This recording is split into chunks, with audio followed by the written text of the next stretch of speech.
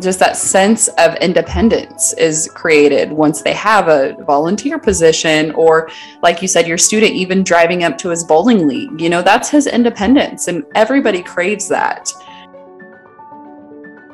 Experienced both sides of things, Shelley. You have all this knowledge of special education, and then you had a son that needed speech services. So can you talk a little bit about as society says they can't. They've been told that they can't for so long. So it was hard at the beginning because I wanted to be his voice, but after I'm like, okay, Shelley, you got to let him. Look what he was able to achieve. Being a person with autism is not a moral failing.